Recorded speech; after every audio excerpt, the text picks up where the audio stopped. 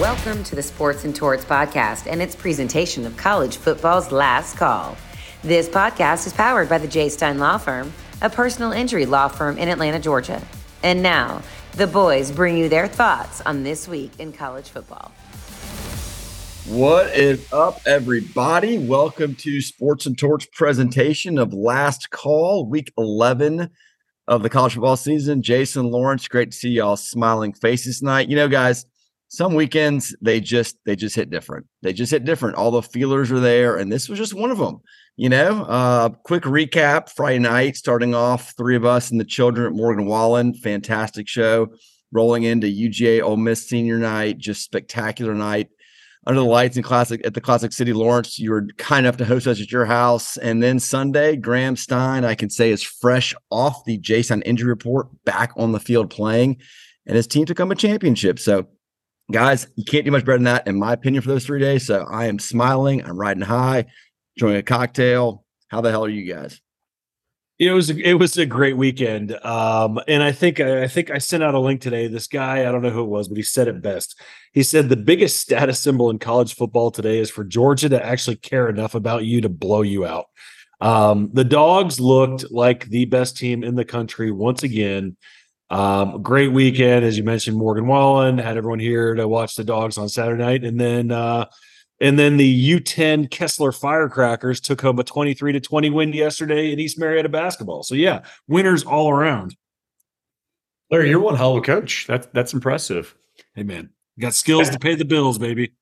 Morgan Wallen Friday night started the weekend off nicely, though the concert was about 17 hours long. I think we'll get into that later. But definitely a great night in a great venue. Saturday night, 52-17, just utter domination. The stadium looked extremely hype. I wish I was there. I couldn't stomach the 3 o'clock arrival home on Saturday night after a long night, so I did not go. But that game was just fun. I think the way to describe it is just total dominance, a total team effort. And quite frankly, I think that's what we've expected all season long. So, Larry, that's a great quote or whatever you found there regarding Georgia giving a shit enough to kick your ass. That sums up the season. Well, we talk about every week. It's right, like that long con that Graham Coffee spits out, and each week is approached as a different practice. And you actually saw it all come together on Saturday night with the gap zone scheme blocking, all that type of stuff that you get frustrated of running it between the tackles for no gain.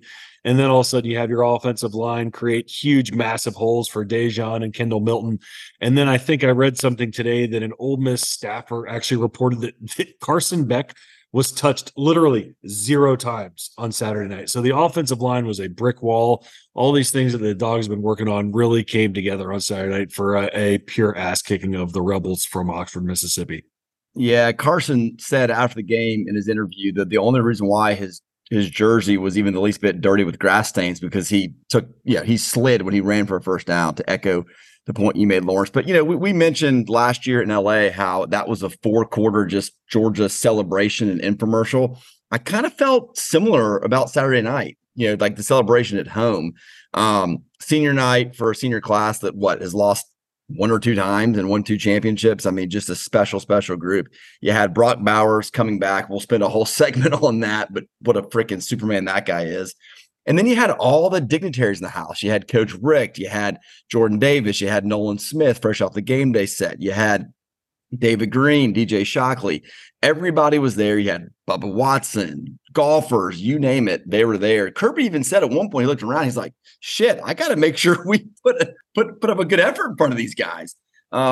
Everybody loves Georgia. Everybody's proud to be a Dog. And they were all front and center, ESPN, primetime, Saturday night. I smiled for 4 hours. All we said at the end was, please let Brock Bowers get that touchdown to top it all off. And there you go. He got it. So what more can you want on a Saturday night? Even Goldberg was in the building.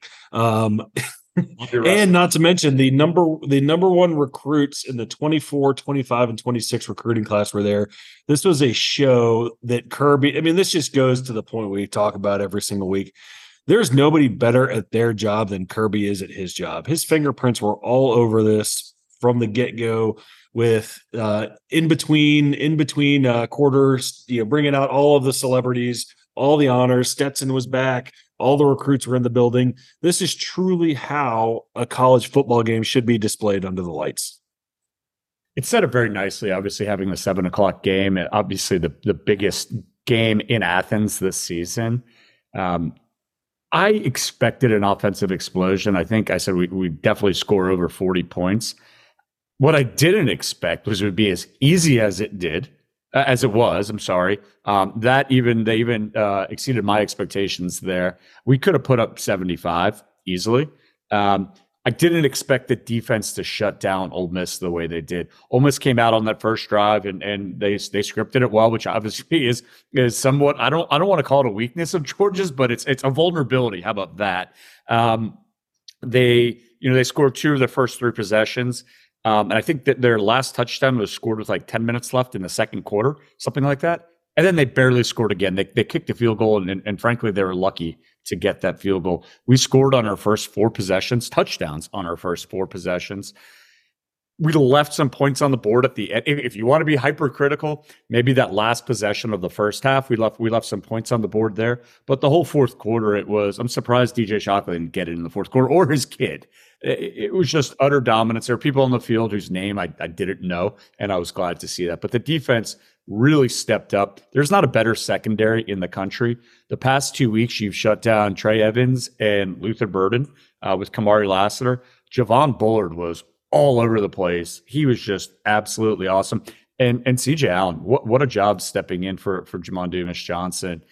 He had the first maybe series or second series. He did get beat on one pass play, whatever, but he was a dog. He was all over the place. And I got to say, and I don't think I'm going out on a limb here and I'm not being original here, but he's probably the next great Georgia inside linebacker.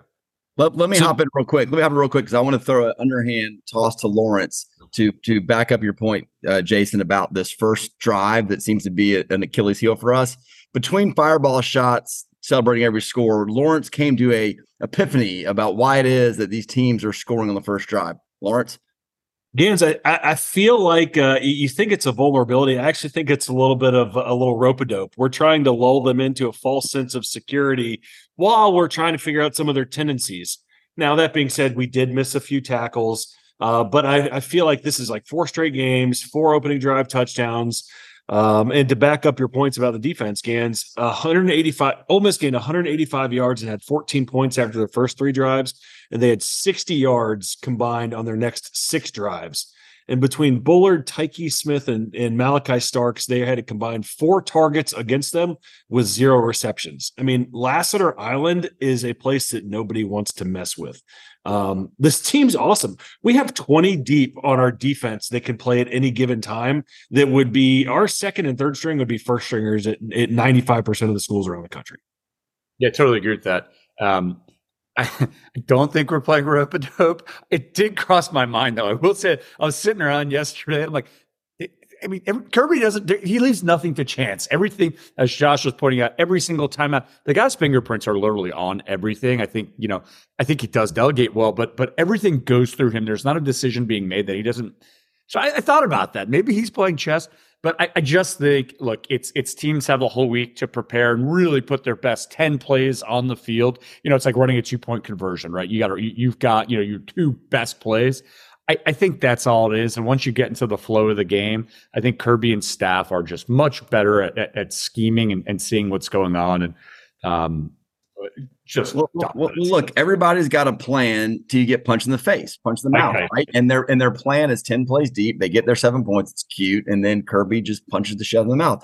Let's just transition to Brock Bowers for a minute, because my goodness, what else can you say about the guy? Just when you think that he has done everything that is possible to be done, he goes and shows out 26 days post tightrope surgery and plays like he didn't miss a beat. In today's day and age, guys that have his sort of potential future, first rounder, top 10, whatever, they shut it down after an injury, right? They say, what do I need to come back and risk further injury and slip in the draft? And he went the exact opposite. He went hyper aggressive. He said, what can I do to get back as quickly as I can? That tells you about him, his character, his family. And it tells you about what Kirby has built, that the number 1 player, maybe in the history of the program, is fighting to get back onto the field as quickly as he could. So golf clap to everybody involved, the medical staff, him for making the decision. I wasn't in that building, but can you imagine what went down when he came running out?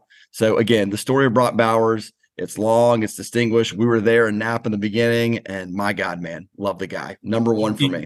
Yeah, you have Brock Bowers coming back after 26 days, playing like his hair's on fire. Then you have guys like A.D. Mitchell who have a 10-week recovery from a high ankle sprain.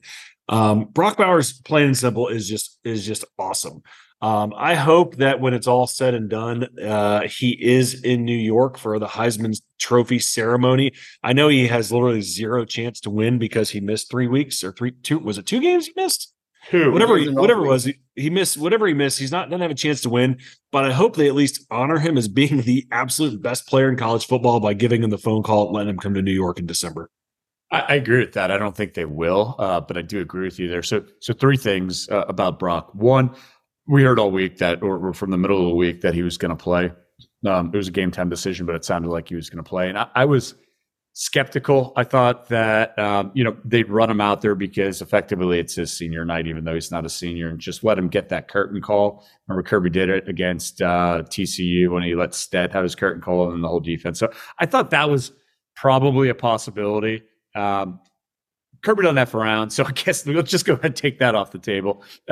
Second, to your point, he's back out there after the tightrope surgery, blocking like a savage. Forget about his route running for a second. Forget about that touchdown catch. And probably the most impressive one was like that 30-yard he had. Forget about that. The way he was blocking, but probably most important, and Herbstreit was talking about this during the game, is just the attention that he commands when he's out there. They're bracketing him. They're having safety coming over the top. You have to have a plan. You can try to account for him. You can't always. But what does that do? It opens up Ladd McConkey. It opens up Dom Lovett. So just having him out there was just awesome. And I don't know if we'll ever see another one like him again.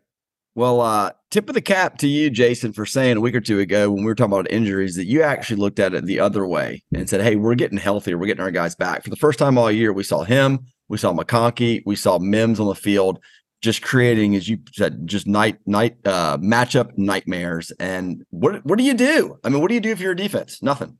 I'm going to quote a wise man. I'm going to quote a wise man who said, we have an embarrassment of riches.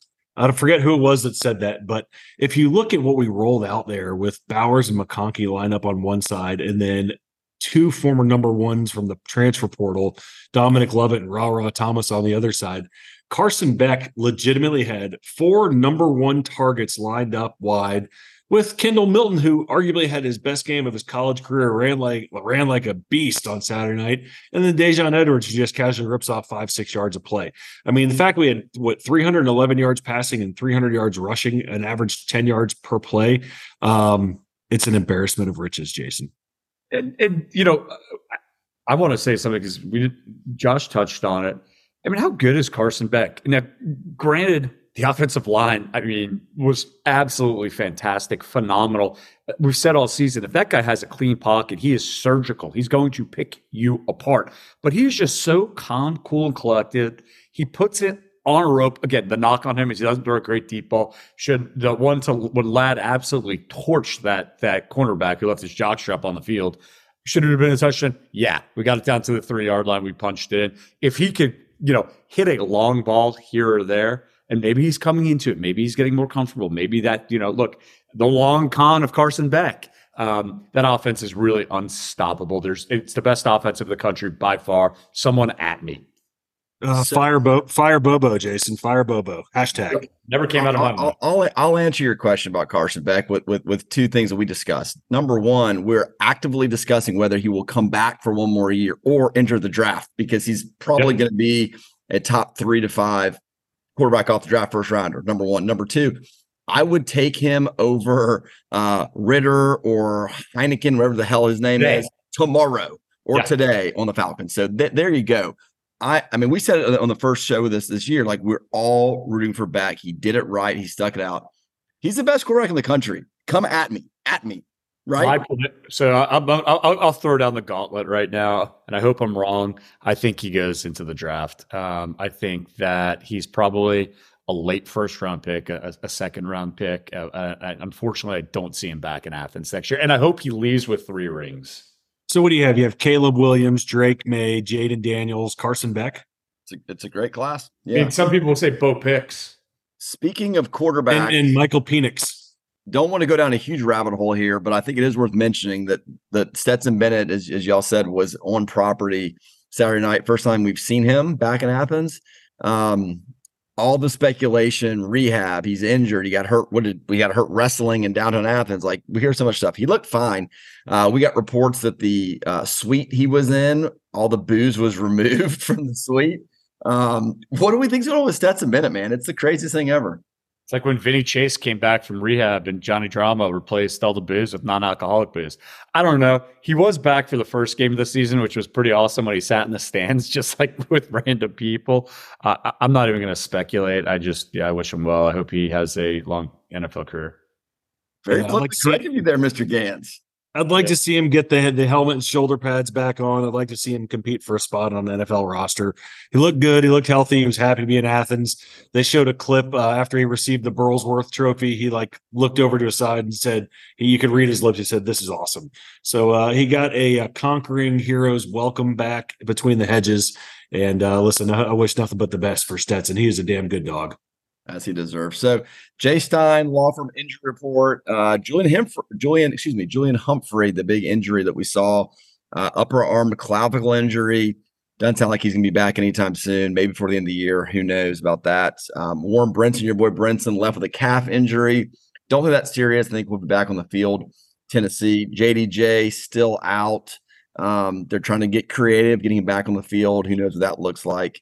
My favorite, though, was when Ladd went out and we were with our friend Sean Traub, and his brother Darren texted, said he's out with a laceration on his leg. Well, okay, fine, whatever.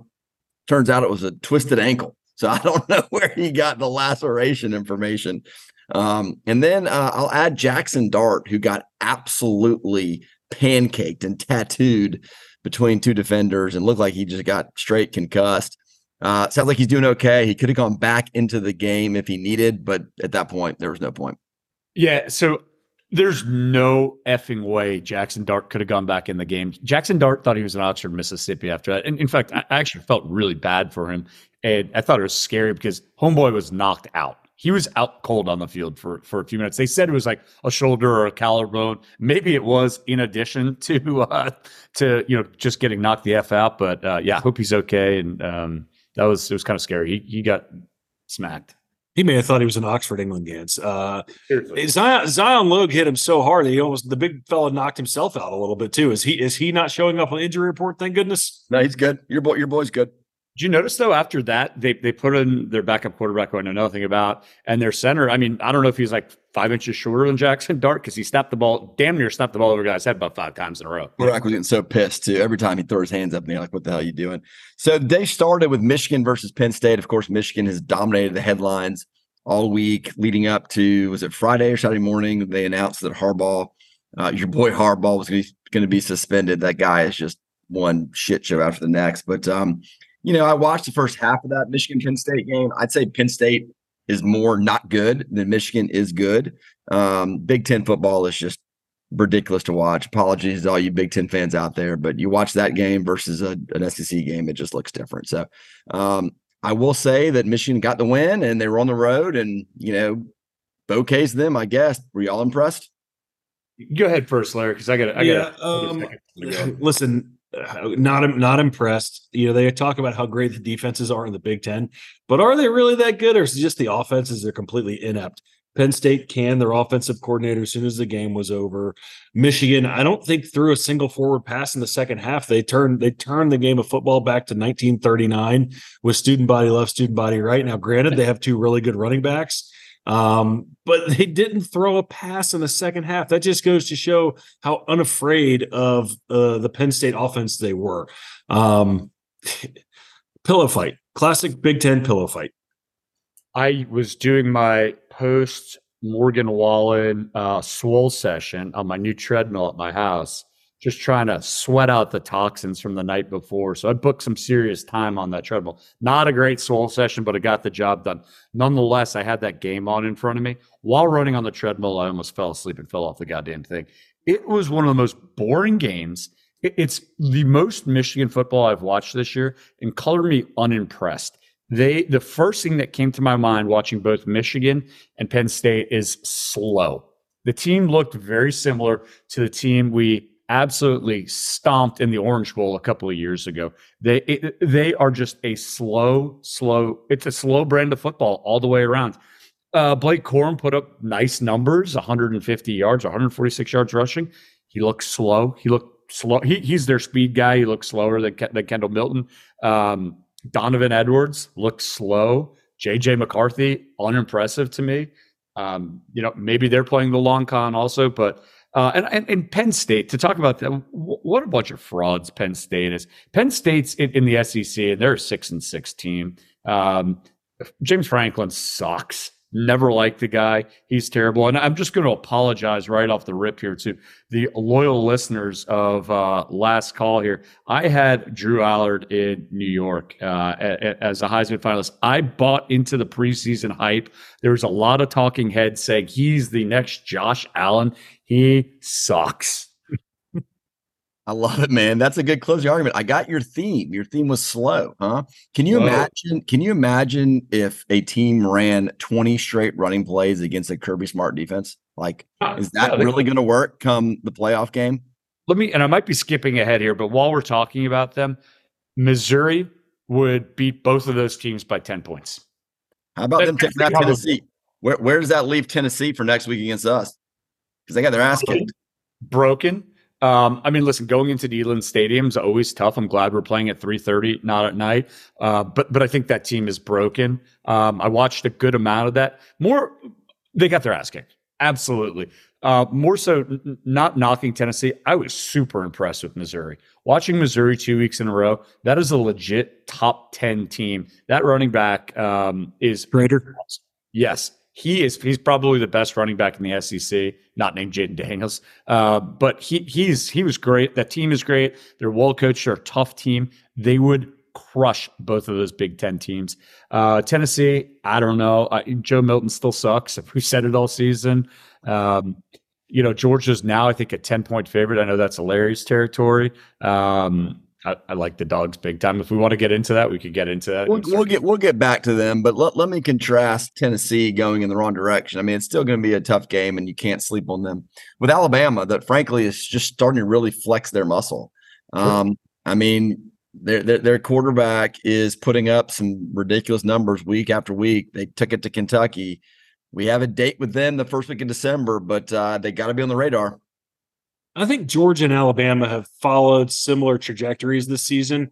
Both teams breaking in new quarterbacks. Jalen Milroe is at the point where he's no longer an athlete playing quarterback. He's actually a good quarterback now. And he's a freak athlete too. I would say at this point, Georgia and Alabama probably look like the two best teams in the country the way they're playing currently. And in terms of the Mizzou-Tennessee game, Jason, agree 100%. Missouri stepped up. They heard me call the sucker bet on them last week, and they totally just gave me a Degeneration X suck it, and they just took Tennessee behind the woodshed. Now, where it scares me a little bit is now Tennessee's in a point where they have nothing. They have nothing to lose, right? They could just go crazy, pull everything out of Josh Heupel's bag of tricks. Now that means Joe Milton's probably going to throw the ball out of the stadium.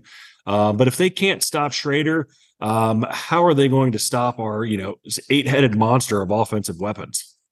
So yeah, talking about Alabama for a second, totally agree. They've certainly, and I was very bearish on them at the beginning of the season, and rightfully so. Like, let's not forget they benched Milroe because he sucked.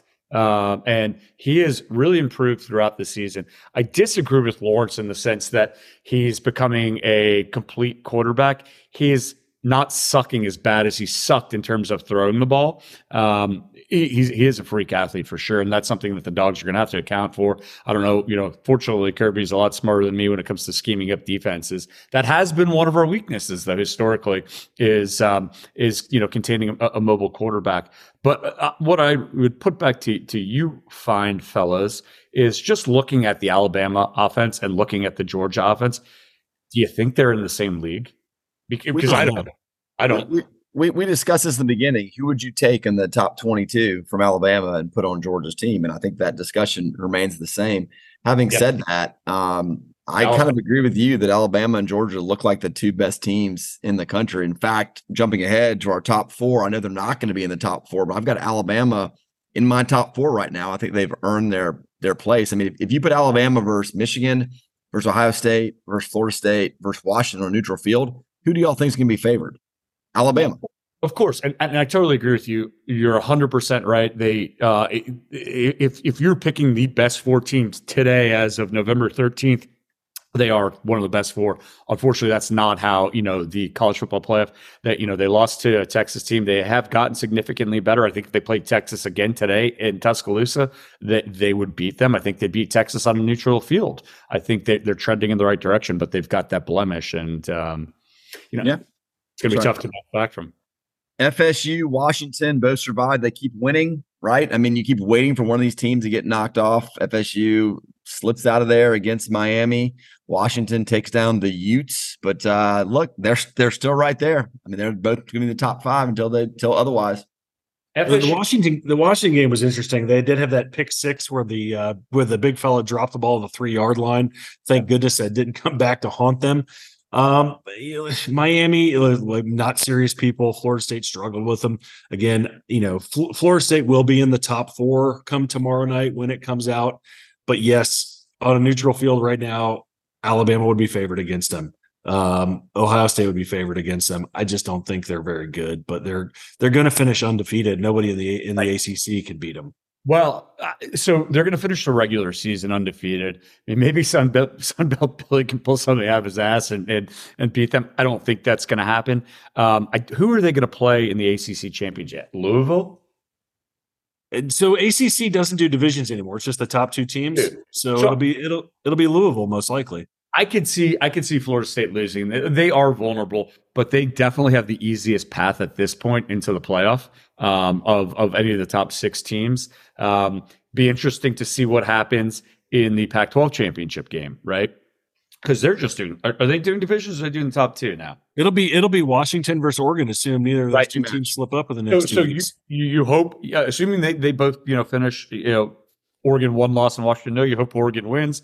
Create a little chaos there, because here's a really shitty scenario that I don't even want to put this bad juju out there. I know where you're going with this. I know where you're going. I mean, Dogs finished 12-0. We lose, and I don't think we will, loyal listeners, but we lose 31-28 to Alabama in the SEC championship game, and we get knocked out. I don't think that would happen. I don't think we're going to lose, but that would really suck. Sure. FSU undefeated, Michigan or Ohio State undefeated, Washington undefeated, and then Alabama SEC champ. You can see that scenario. Absolutely.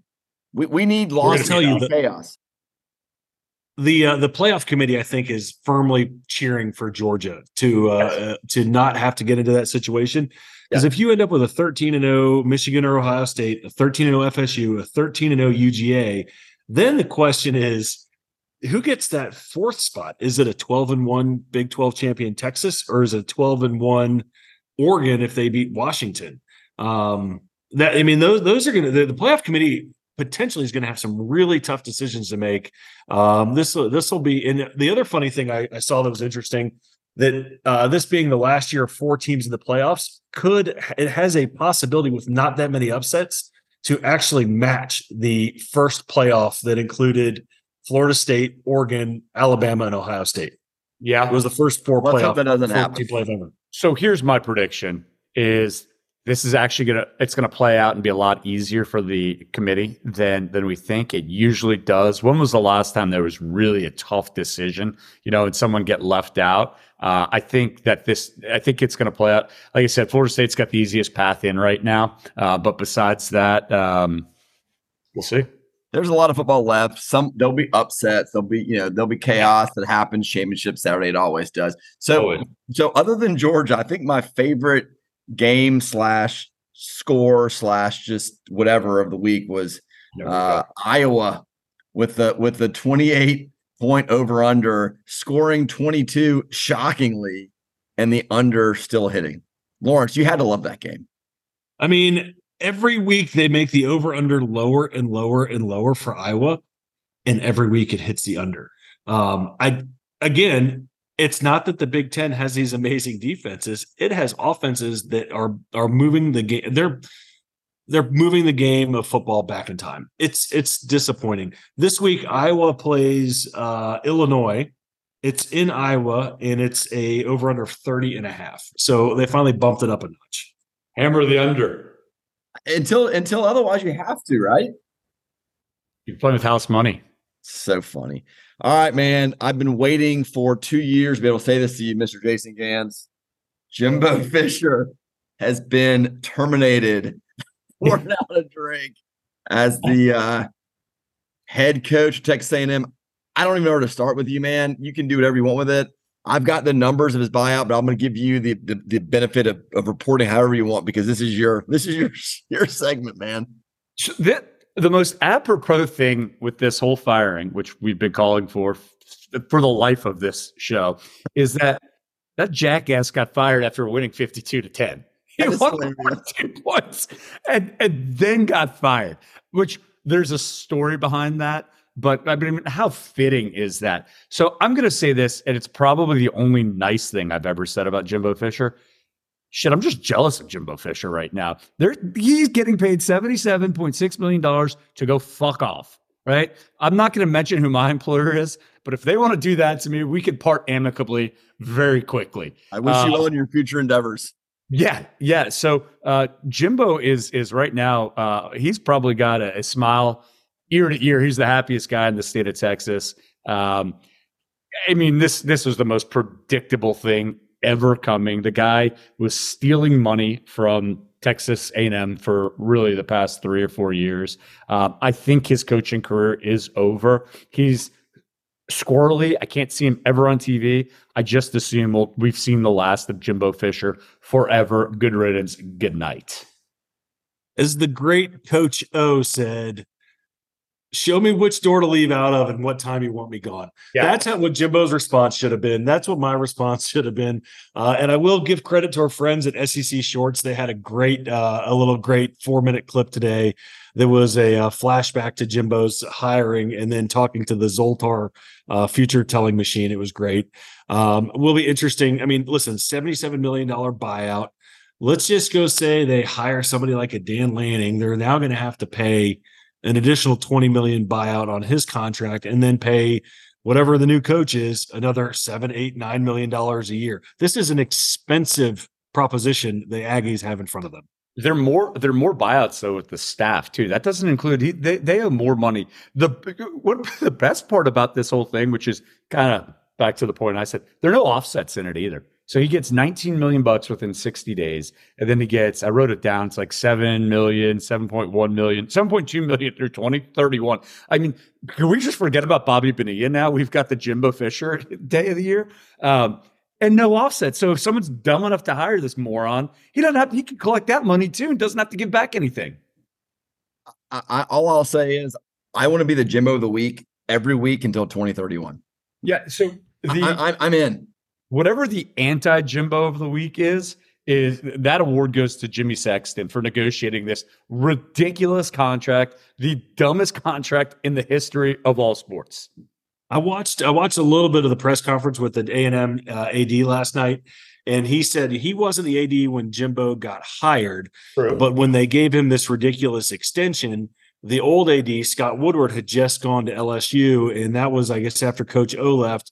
And they were afraid, and this is coming off of the 2020 season or whatever it was, they thought that Woodward was going to go after Jimbo.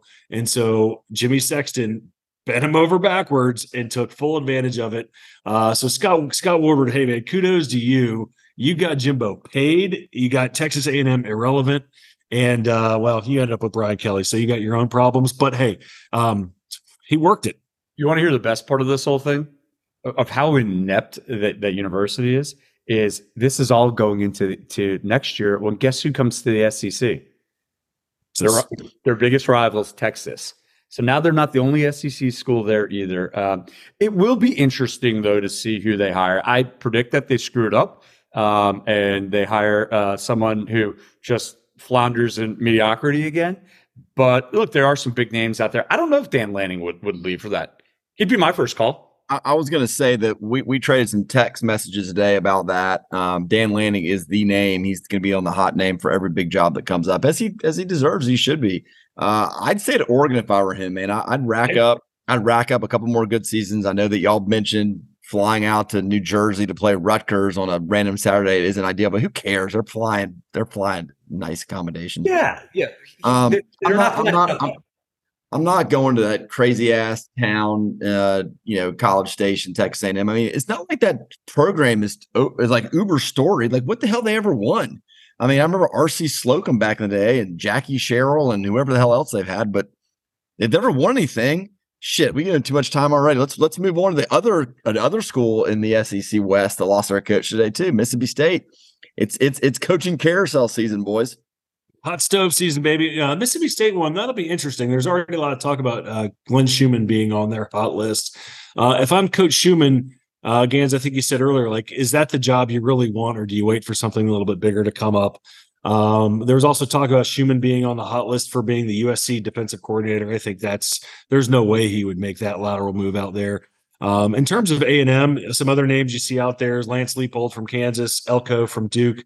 And then the funny things you see coming from the message board genius site, like they want Urban Meyer, they want Harbaugh, they want Dabo Swinney.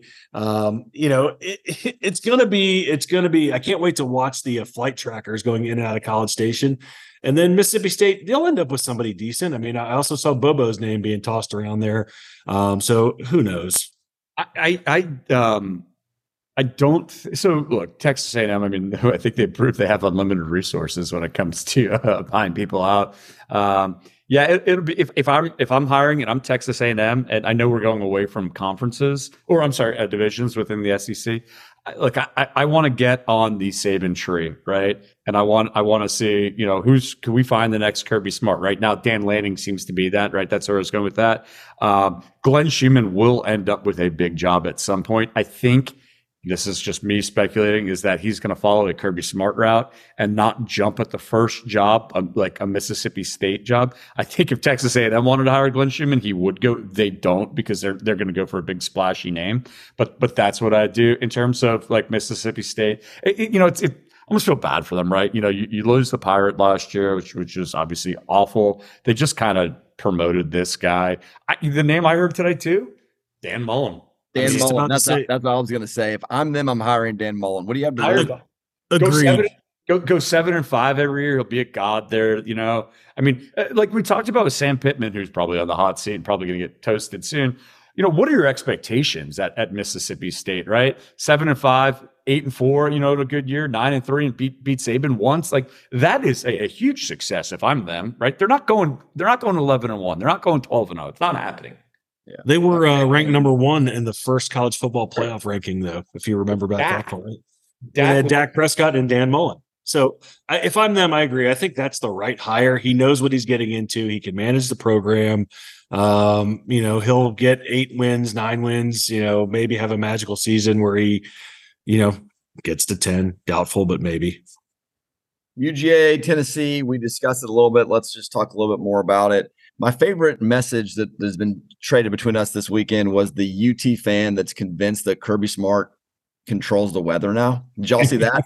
Yeah. That Knoxville faithful are claiming that, hey, the last 2 big games that Georgia had against high-octane offenses, Kirby made it rain. Kirby literally is Mother Nature now. We have that much real estate in these folks' heads that they think that Kirby controls the rain. The other thing I saw that made me smile is that, do y'all see who Tennessee is promoting as who's going to be in the house Saturday night? Yes. Parton. Dolly Parton. Is that who they think is going to hype these people up? Kirby's got the Migos and Ludacris and Quavo, and they're rolling out 80-year-old Dolly Parton and her double Ds. What the F is going on? Feel like, well, Gann said earlier, they're broken. It sounds like everything in Knoxville is broken. Apparently, Kirby Smart and Fred Ridley are the only two people on the planet that can control the weather. With their chemtrails and vapor trails. And yeah, I saw Dolly's Twitter announcement today that she's going to be at Neyland Stadium. You know, we're the better team. This team is not nearly, the Tennessee team is not nearly as good as the team they had last year. They have zero weapons at wide receiver after losing two guys to the NFL and then Brew McCoy with an injury earlier.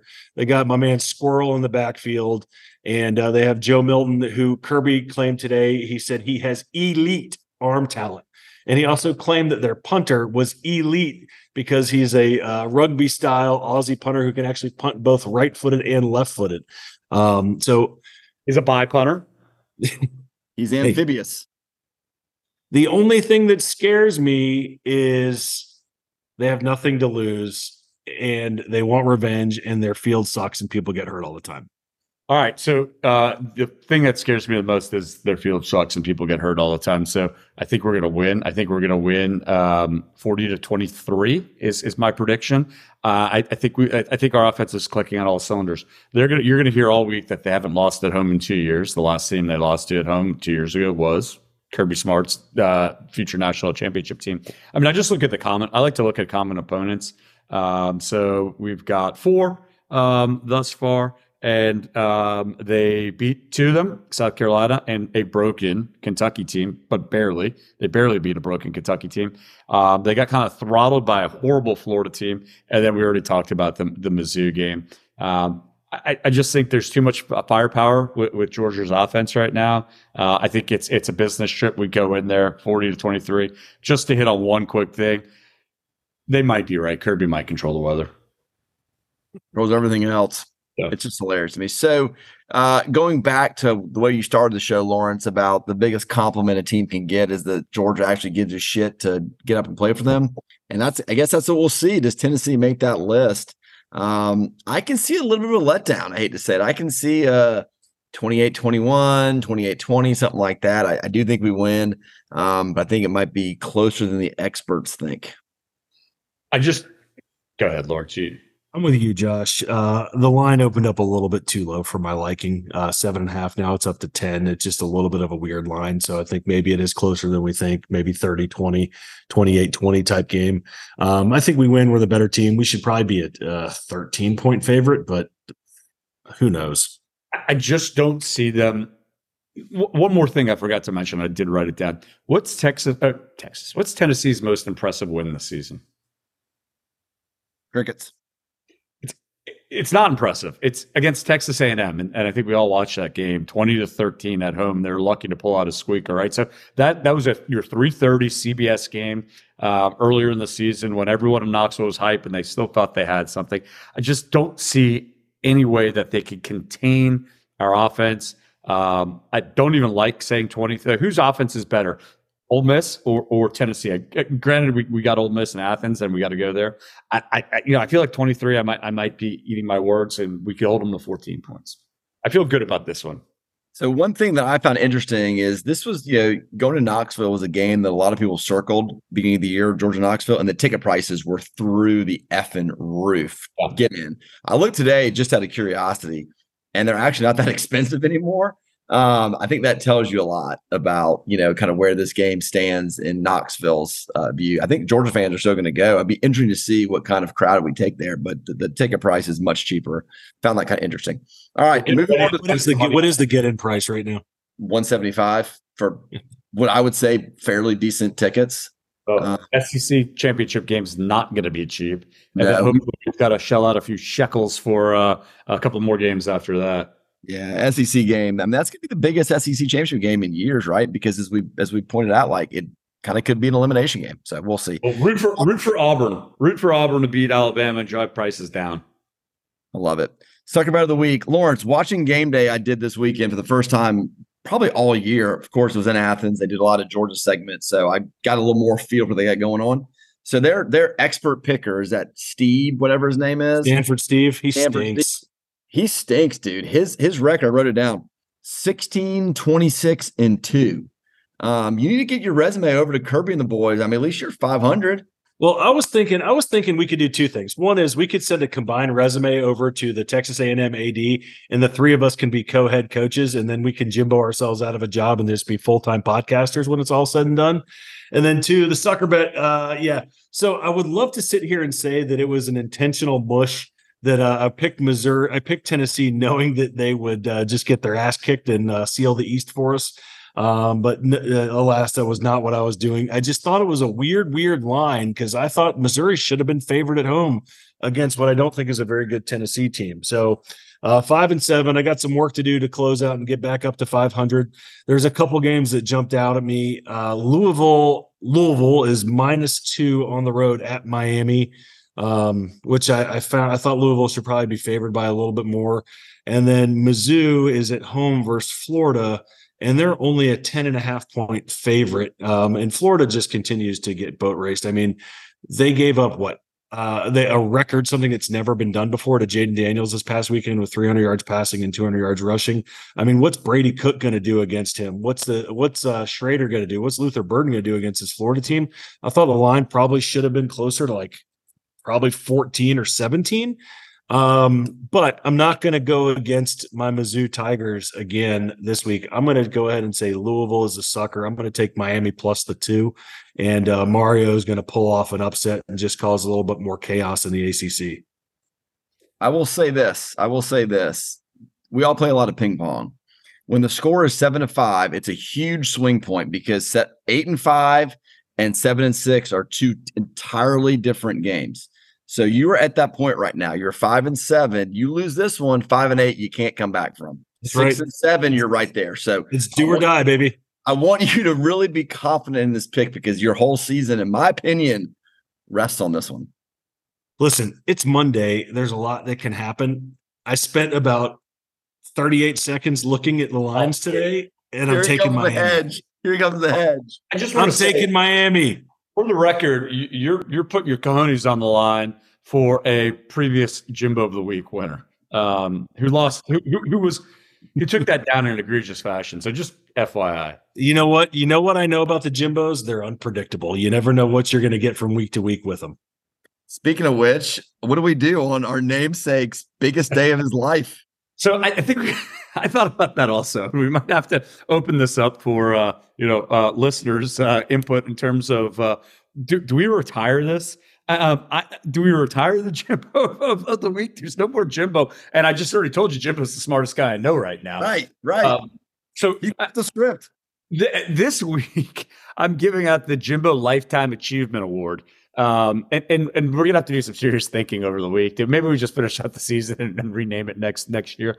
But the Jimbo Lifetime Achievement Award, and this is extremely predictable, goes to Ross Bjork, who you didn't name, Lawrence. I thought you were going to. I was glad you didn't. Who is the current AD at Texas A&M and is the one who signed off on the worst contract in the history of sports of all time. Ever. Like, this guy should be in the category with the GM of the Yankees that traded Babe Ruth for a bushel for $100,000 or whatever it is. This is Ross Bjork gets the Jimbo Lifetime Achievement Award, and we might not have another Jimbo Award. I don't know. We need to shut it down, huh? Shut it down.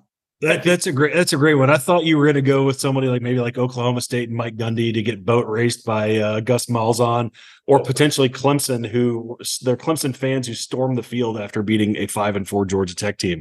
So about that, I thought you'd go that direction too, based on some of our text messages. But doesn't Clemson just do that on the reg? Isn't that their thing? That after home victories, they make their way onto the field? And that wasn't special for Georgia Tech, was it? I don't know.